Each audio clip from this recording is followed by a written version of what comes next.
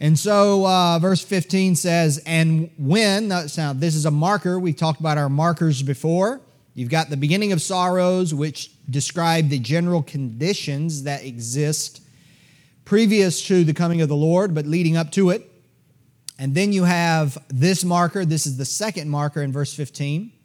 When ye therefore shall see the abomination of desolation spoken of by Daniel the prophet stand in the holy place, whoso readeth, let him understand. Then let them which be in Judea flee into the mountains. Okay, so this marker is a reference to a specific event, not to a general sign, but to a specific event that is yet future, that is described in the book of Daniel, chapter 9, and in other places as well, in which this figure, again, remember, we spent some time studying, even though it's not in Matthew 24, we studied the Antichrist and what the Bible says about this figure, this person who will rise to prominence and to power. But anyway, this Antichrist, this figure, is the main character in this marker, this temporal marker, if you will. The abomination of desolation, in which this person will go into the temple of God in Jerusalem and will cause the sacrifice current at that time to cease, and he will, at that time, he will proclaim himself to be worthy of worship, himself to be God. And the Bible is very, very clear about that. Sometimes these things are difficult. I think from a human perspective, some of the things we read in the Bible like this it might be difficult for us to make the connection between where we are now and where we will be. But imagine, is there any leader in the world at this moment, any person in the world, that you, even in your wildest imagination, could imagine themselves proclaiming themselves to be, in essence, God, in essence, deity, a man, and the world actually following through to give this man worship? Is there anyone in the world you could imagine in your wildest fantasy that would be the case? That would be the case. I think the natural inclination is to say, no, that's impossible. But that's not true. That's not true. Here's why. Because the basic nature of mankind is not any different than it ever was. And given the right set of circumstances, men will do crazy things. Crazy things. And you see this more and more. Things you thought, I know I've heard in the last 2 years, things that we thought could never happen did. We saw them happen. And although they were very small in comparison to what we're talking about here, but it did tell us that what we assume is impossible is not as impossible as it seems. Of course, I'm referring to a lot of things associated with COVID. But nevertheless, it doesn't matter if we can make a connection between what is happening now and what will happen, because there will be exceptional things that will take place which will set the stage for what happens later. And we'll see some of those things in just a minute. Okay, so the marker in verse 15 is this event. And we talked about Daniel's 70th week in prophecy, this last week of this great prophecy that ends with what is the end of the world, that is when the Lord returns. This last week of 7 years, and in the middle of the 7 years, this covenant that the Antichrist makes will be broken, and that breaking of the covenant is what we read in verse 15. Okay? So this is a marker. This is a marker of time. And this is where we get the idea of the 7-year tribulation. It's not an idea, it's clearly spoken of in the Scripture. And why it's divided into two different parts. And so we'll see that in just a minute. Let's keep reading. Verse 16, then let them which be in Judea flee into the mountains, and let him which is on the housetop not come down to take anything out of his house, neither let him which is in the field return back to take his clothes. And woe unto them that are with child, and to them that give suck in those days. But pray ye that your flight be not in the winter, neither on the Sabbath day. For then, notice the time word, for then shall be great tribulation, such as was not since the beginning of the world to this time, no, nor ever shall be. And except those days should be shortened, there should no flesh be saved. But for the elect's sake, those days shall be shortened. Then if any man shall say unto you, Lo, here is Christ, or there, believe it not. For there shall arise false Christs and false prophets, and shall show great signs and wonders. Now there's the key, right there. Right there. This time that we'll look at in a little bit, where some of the things that we read in the Scripture, we're like, man, there's no way that people would give worship to some guy. All the world give worship to some guy. Well, we haven't been to the place where this same guy can do things that other people can't do, miraculous things, because our society in particular has become so secularized, so materialistic, and by that I mean we think that the only things there are is things that we can see and touch and prove with science, and that's just not the case. That's just not the case. The supernatural is something people are interested in, but most people, or a lot of people, they don't put any stock in anything supernatural, be it God or any other thing. And so 24, verse 24 is very important. Verse 25, behold, I have told you before. Jesus unequivocally, unreservedly says, I'm telling you, this is going to happen. I'm telling you 2,000 years in advance. This is what's going to happen. And then he says, verse number 26, wherefore if they shall say unto you, behold, he is in the desert, go not forth. Behold, he is in the secret chambers, believe it not. For as the lightning cometh out of the east and shineth even unto the west, so shall also the coming of the Son of Man be. For wheresoever the carcass is, there will the eagles be gathered together. All right, let's pray.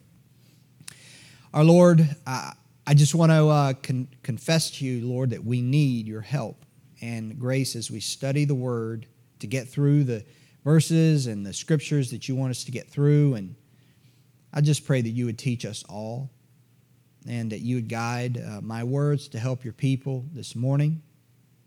I pray that you would guide us through the scriptures, help us to see and understand what you've said. And Lord, there are no doubt things that we'll cover that maybe aren't as clear, and we're okay with that. We just want to understand what you want us to understand clearly. And Lord, but I pray especially to help us to believe it and to respond to it in faith, knowing that just as you've prophesied and told before of many things that came to pass just as you said, so these things that we read that are yet future will also come to pass, as terrible as they are. But Lord, we look to you, Lord. We're not looking for wrath, but we're looking for your return. And Lord, we thank you that you are coming for us and that you love us. And we pray that you bless our Sunday school time. We yield it to you. We offer it to you for your blessing and help and grace. In Jesus' name, amen. Okay, so we covered Daniel's 70th week. We read our passage. I want to turn your attention now as we try to move forward. Don't forget the things we've already studied because we will have to come back to them. Look at verse number 16. Now, you have the time marker in verse 15. This event, the abomination of desolation, which Daniel tells us. All right, can anybody? I'm gonna call on. No, I'm not going to call on Rita. I want to call on Rita and put her on the spot, but I'm not going to. What is the boundary of this tribulation period in time? What is the boundary? What defines the 7 years prophetically? Come on now. David, of course. No. I'm saying, why is it 7 years? I mean, that's right. But why is it 7 years? Why is it at that length of time?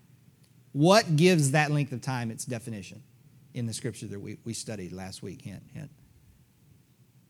It is the covenant that this man of sin, the wicked, the Antichrist makes. It's a 7-year covenant that Daniel describes. Now, what happens in the middle of that covenant? He breaks that covenant, and that's when he goes into the temple of God and proclaims himself to be God. And we read that in Daniel, and we read that in 2 Thessalonians chapter 2, okay? So that's the breaking point, okay? That's the marker that I mentioned a minute ago, and that is the trigger for what we find in verse 16. Look what it says. Then let them which be in Judea flee into the mountains. Now, who lives in Judea traditionally? The Jews, correct. So this is not necessarily a reference to Christian people or even Christian Jews. This is just a reference to Jews in general, okay? Because there are both, at this time, just like now, there are believing Jews in Judea and there are unbelieving Jews. I'm referring to believing in Christ, okay? Let not him which is on the housetop, let him which is on the housetop not come down to take anything out of his house, neither let him which is in the field return back to take his clothes. And woe unto them that are with child, and to them which give suck in those days. But pray ye that your flight be not in the winter, neither on the Sabbath day, for then shall be great tribulation. All right, so this event, which occurs at the midpoint of this 7 years, which is 3.5 years in, is the trigger for the Jews to flee. So, first thing I want you to see, and what these verses cover, is the flight of the Jews. So hold your place here and look at the book of Revelation chapter 12. Revelation chapter 12, and I want to show you a parallel passage where this is mentioned. We'll go through this fast. I'm not going to spend a lot of time. Again, it was never my point to cover every little fine detail of the coming of the Lord and all the events, and you'll see that in a minute. But in Revelation 12, you have this great wonder that John in his prophecy sees. And it's actually a summary. It's actually a long summary of kind of the overview or the 30,000-foot view of the purposes of God. Verse 1 of chapter 12 says this, and there appeared a great wonder in heaven, a woman clothed with the sun. So this is obviously not literal. This is figurative. I've never seen a woman wearing the sun. Okay, so these are the kinds of things that help us to see, all right, this is symbolism. This is not hard, okay? The moon under her feet, and upon her head a crown of 12 stars. Now, what is the most prominent place you find the number 12? What in relation to what? The 12 tribes of Israel. Of course, you have the 12 months of the calendar, but the 12 tribes of Israel. And this woman, Israel is often referred to as a woman. This is Israel. I can prove it. Verse 2 says, she being with child cried, travailing in birth, and pain to be delivered. So this is a symbolism of Israel expecting a baby. She's in labor. And then verse 3, there appeared another wonder in heaven, a great red dragon. I'm kind of skipping a little bit. 7 heads, 10 horns. This is obviously Satan. And his tail drew the third part of the stars of heaven and cast them down to the earth. And the dragon stood before the woman, which was ready to be delivered, for to deliver her child as soon as it was born. Who is the woman's child? Verse number 5. And she brought forth a man-child, so it's a man, who was to rule all nations with a rod of iron. And her child was caught up unto God and to his throne. Who is the child? Christ. How do we know that? Because the idea of a ruler who rules all nations with a rod of iron is a prophetic reference to Jesus. All right? From Psalm 2, I think. I think it's Psalm 2. So this is Jesus. Of course, this is symbolic, but so Israel gives birth to Jesus because Jesus was born from the tribe of Judah in Israel. And notice what it says. It says he was born, and it indicates as soon as he was born, the devil was ready to devour him. Of course, we know that was true. You think of Herod. You think of Pilate. You think of Judas. You think of all those who tried to kill Jesus while he was on the earth. But the Bible says instead of the devil devouring him, he was caught up to God. In other words, he died as it was prophesied. And we studied that in great detail. He was buried and he rose again. And then after 40 days, he ascended. He ascended. So he was caught up to God, which is where Jesus is now, on the right hand of the Father. But notice what verse 6 says. So as you can tell, this is a very broad summary of a lot of time, right? You're talking about Israel, and then Jesus being born, and then his resurrection and ascension. Verse 6, and the woman, Israel, fled into the wilderness where she hath a place prepared of God, that they should feed her there, notice the number, 1,260 days. That's interesting. Quite a specific thing to be mentioned in such a broad and general statement. 1,260 days, right? Now, if you divide that by 360, which is the number of days in a year at this time, before they had the 5 days they added extra, you get 3.5. 3.5 years. 3.5, we know, is a reference to half of the tribulation, which begins, this period begins, the marker is when at the abomination of desolation, which we read in Matthew 24. So that is the trigger where the Lord says, those that be in Judea need to run. Need to run. Okay? They run, this verse says they run, they flee to a place prepared to God for 3.5 years. And then it describes a war in heaven. The devil is cast out, assuming to be at the same time. It talks about those that were killed by the devil when he was cast into the earth. And then look at verse 13. And when the dragon saw that he was cast onto the earth, he persecuted the woman, that's Israel, which brought forth the man-child. This is the devil persecuting Israel, okay? And to the woman were given two wings of a great eagle, that she might fly into the wilderness, into her place where she is nourished for a time and times and half a time from the face of the serpent. A time, 1 year, times 2 years, and half a time, half a year. That's 3.5. That's the same as this, which you can't see. That's the same as this. Now you might ask yourself, what's the issue with the word? Why didn't it just say time? Well, an interesting fact is in the Cambodian language, there is a way to refer to a year without saying a year. And in some languages, this is true. This is true. In other words, it's a word that references a cycle rather than a year. And in Cambodia, the word is kuop. And a lot of times, like for Robert, he's what? 3. So you would say, Robert, what by kuop? Instead of by chnam, which would be year. By kuop, because it's referring to a revolution of his life by the year. And so that's kind of how I relate this term times, because you'll see it in other places too. But the idea is it's referring to a year. It's referring to a year of time.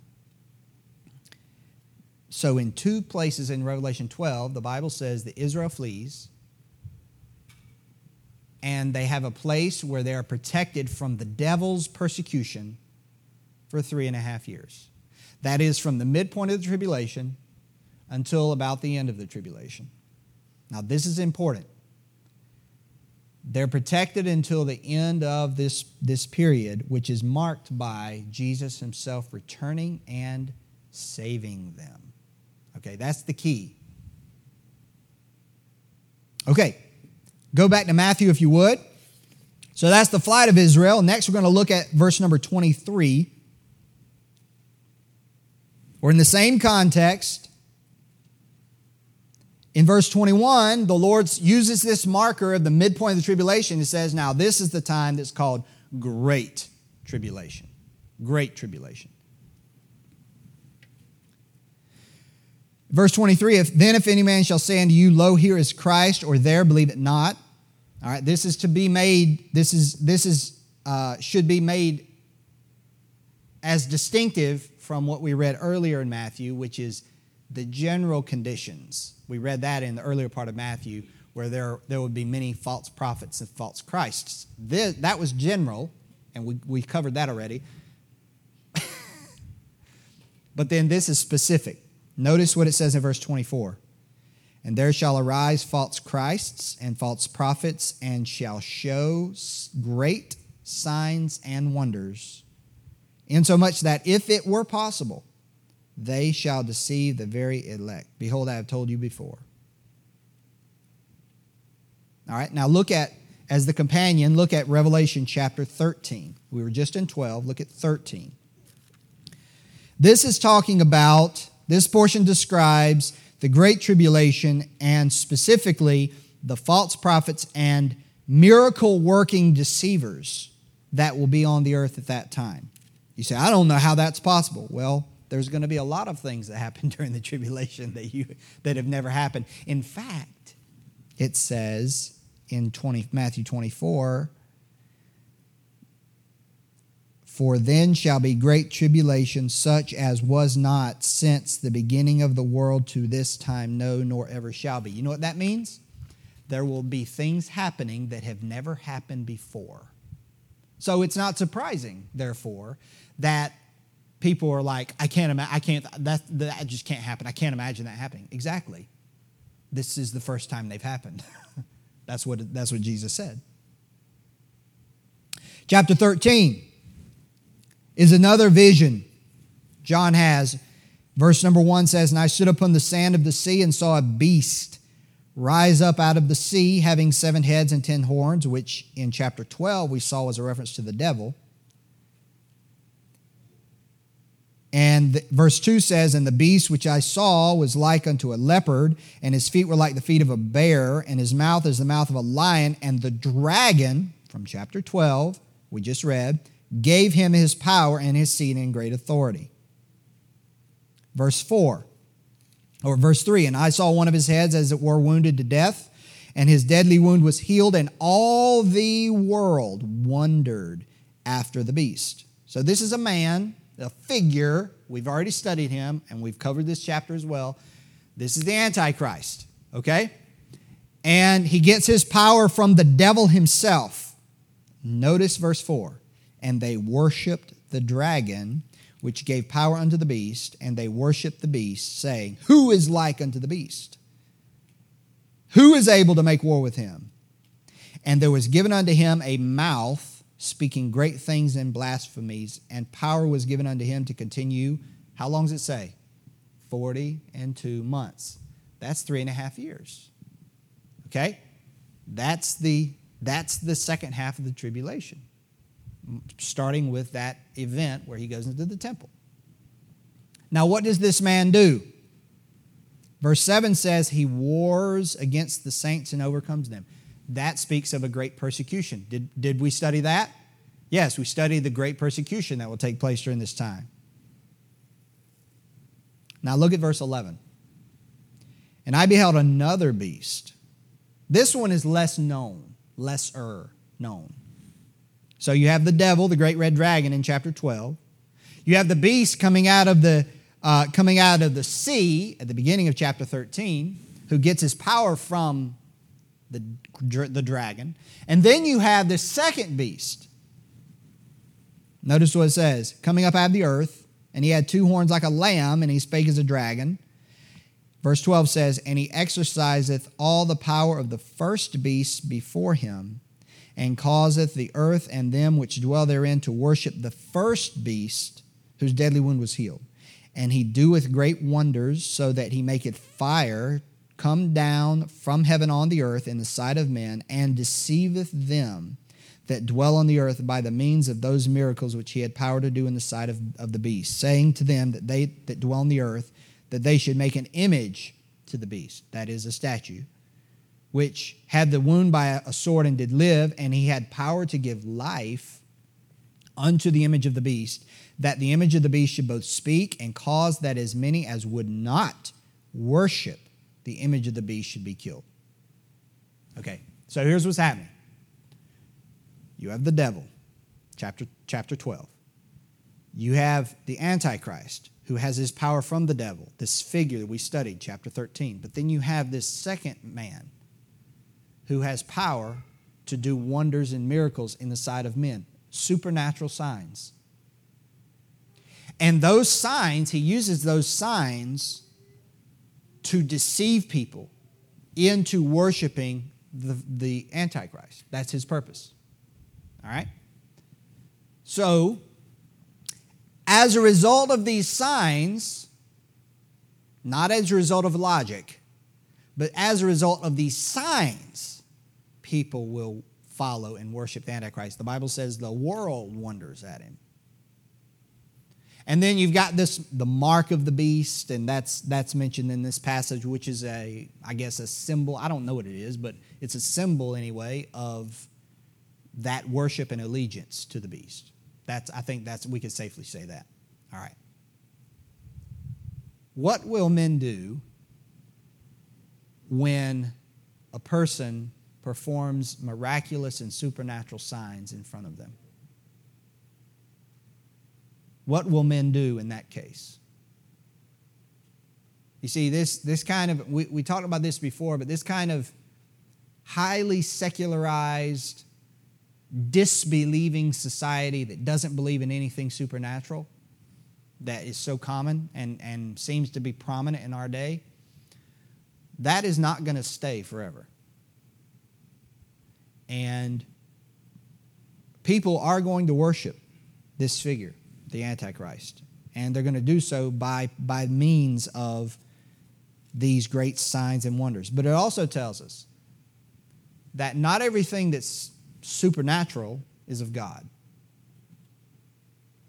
Just like in Egypt, the soothsayers and sorcerers in Egypt, when Moses was telling Pharaoh God telling him to let the people go, Moses did a sign, then the soothsayers did a sign. Moses did a sign, then the soothsayers.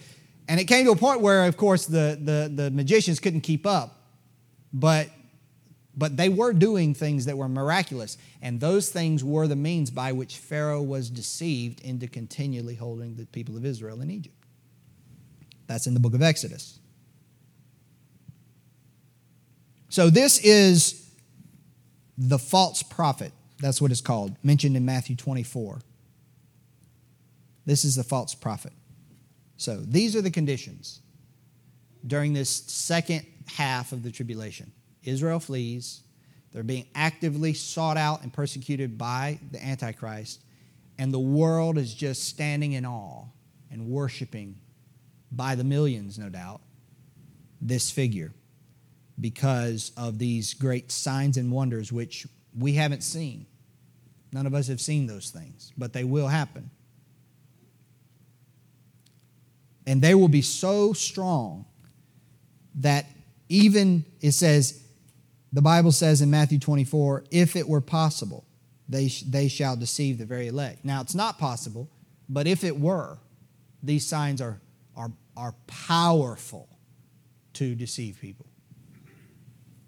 Now, if you look at Matthew 24 and verse, you'll notice I skipped 21 and 22. Ari, can you get Daniel 12:1? And Joshua, can you get Joel 2:2 for me? Now, Matthew 24, verse 21, the Bible says this, for then shall be great tribulation. Tribulation just means trouble, distress, such as was not since the beginning of the world to this time, no, nor ever shall be. So this will be a unique time, a fearful time, all right? This time that the Lord describes, it's only in 2 verses, but the book of Revelation gives a great deal more detail about what will happen, the events, the terrible events that will happen. You think of COVID was bad. You think of the war in Ukraine. That is child's play compared to what is described in the Scripture for this time. All right. Ari, can you read Daniel 12:1? And at that time shall Michael stand up, the great prince which standeth before the children of thy people. And there shall be a time of trouble, such as never was since there was a nation even to that same time. And at that time thy people They'll be delivered. That's talking about Israel, right? That verse is in the context of the coming of the Lord. We've actually covered some of those verses in Daniel 12. Notice it says, that time will be unlike any other time that's ever happened. Joel 2:2. Read it for me, Josh.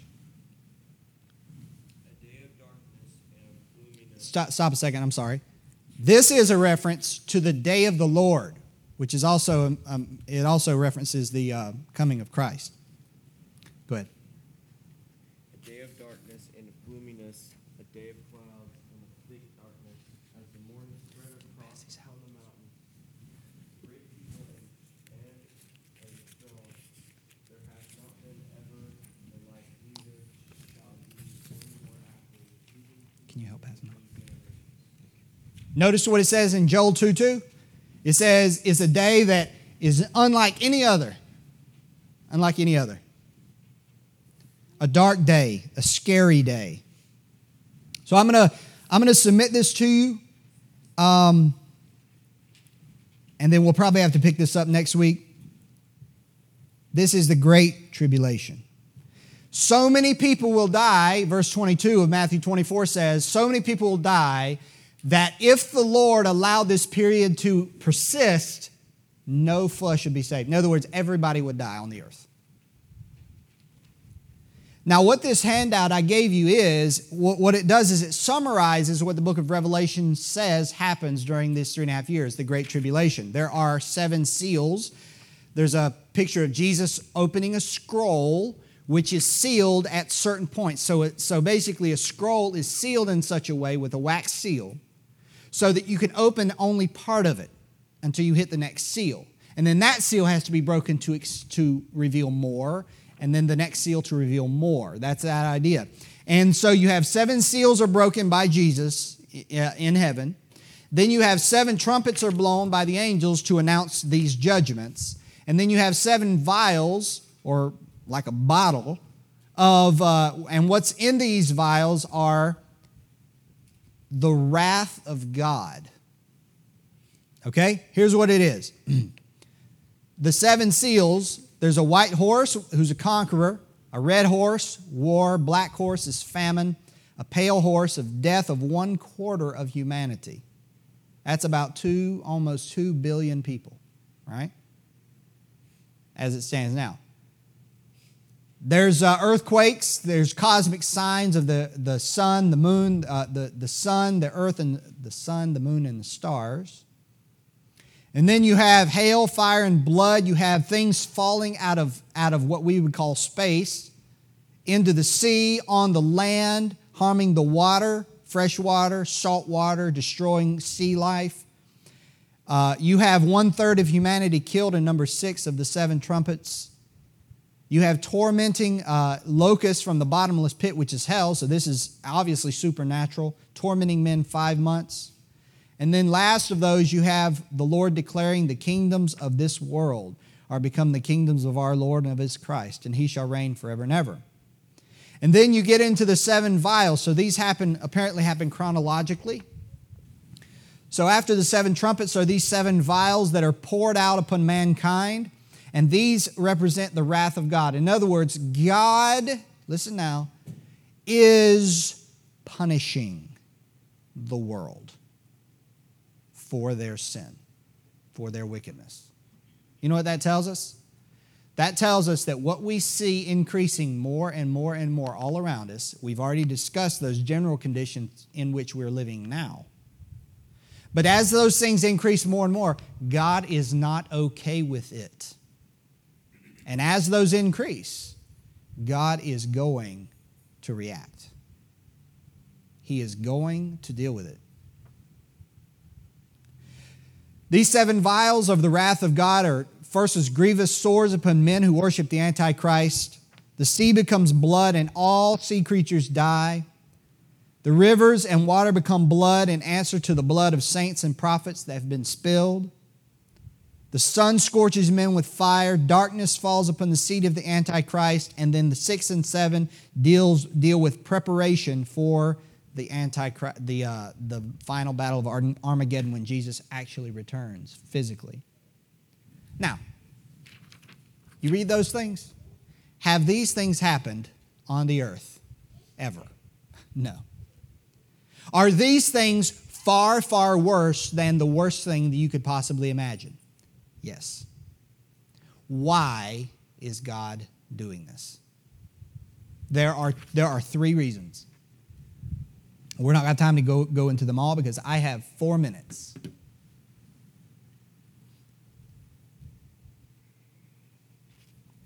The first reason is this: God will punish the world for its sin and pour his wrath upon it. The second reason, God will turn Israel to Christ. Third reason, God will deliver Israel. He'll save them. Remember, they're being persecuted.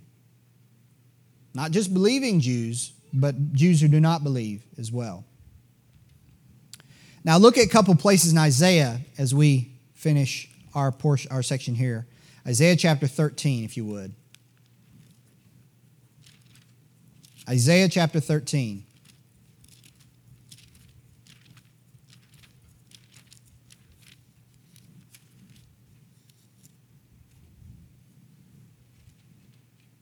Verse 6. Get the context. Look at verse 6.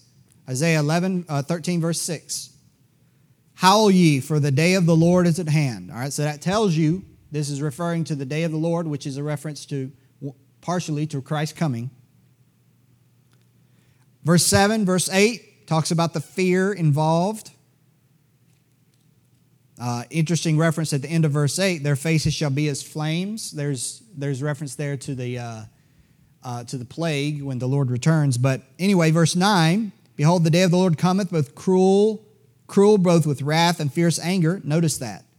Why is it happening? God's anger. Again, what we see in this world, what we see sinners do, is not okay with God. He's patient right now. Doesn't the Bible say that? He's long-suffering. Just because he doesn't react and pour wrath upon the world now does not mean he's okay with it, which is what most people assume. Well, God's a God of love. Yeah, that's part of it. He is. And he has extended, I would say, quite a generous time to receive his love. To lay, verse 9, to lay the land desolate, and he shall destroy the sinners out of it. Look at verse 10. This gives us more of a marker of the time. For the stars of heaven and the constellations thereof shall not give their light. If you look here, that event is on here. Cosmic signs. It's on here. The sun shall be darkened in his going forth, and the moon shall not cause her light to shine. Verse 11. Now here it is. And I will punish the world for their evil. Now this is not just one small section. God's saying he's going to punish everyone. And the wicked for their iniquity. And I will cause the arrogancy of the proud to cease, and will lay low the haughtiness of the terrible. And I will make man more precious than fine gold, even a man than the golden wedge of Ophir, which means mankind, there will be such a loss of life that men will become scarce. Look at chapter 26.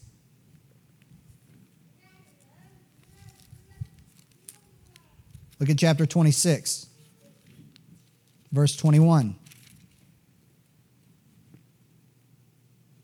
Verse 20. Come, my people, enter thou into thy chambers, and shut thy doors about thee. Hide thyself, as it were, for a little moment, until the indignation be overpast. Now, this is a reference to Israel hiding, right? Hiding for 42 months, 1,260 days, until God's indignation is past. Verse 21. For behold, the Lord cometh out of his place to punish the inhabitants of the earth for their iniquity. The earth also shall disclose her blood, and shall no more cover her slain. This is the first purpose of the tribulation, the great tribulation. That mark of that 3.5 year middle point mark is the mark at which God turns his anger toward the earth, toward mankind, not the earth, but mankind. Now,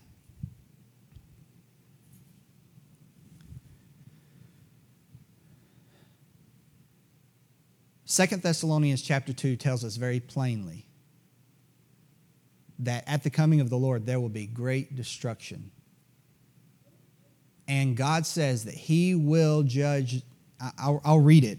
I know I'm out of time here, but if you'll just give me a second, I'll just read this verse. Listen to this. And with all deceivableness of unrighteousness in them that perish, because, listen to this, because they received not the love of the truth, that they might be saved. There's the love of God, right? Offered now. And for this cause, because they rejected God's love when it was offered, God shall send them strong delusion, that they should believe a lie, that they all might be damned, who believed not the truth, but had pleasure in unrighteousness. There you go. Pleasure in unrighteousness. See, God's going to pour His anger and judgment and punishment physically out on this world in just indescribably horrible ways, as is detailed in the book of Revelation. But He's doing it after He has offered His salvation plainly, clearly, openly. This love of God in Christ. He's offered it. There is a way of escape. Take it. And people said, no, I love my sin. They had pleasure in unrighteousness. And their desire to fulfill their lust and to continue in sin, they loved that more than they loved God's offer.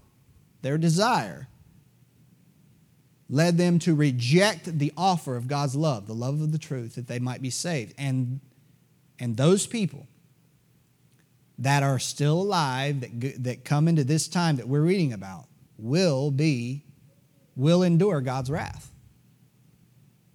because they rejected His offer of love. I admit to you, that's a dreadful thought. And the reason why the Lord hasn't returned yet, and I'll show you this in later lessons, the reason why that He has not yet returned and He's tarrying, as they say, He's waiting, there's one reason, right? One reason. Because He is patient. And He's giving people the opportunity to respond to the love of the truth. That's what 2 Peter says plainly. Let's pray together.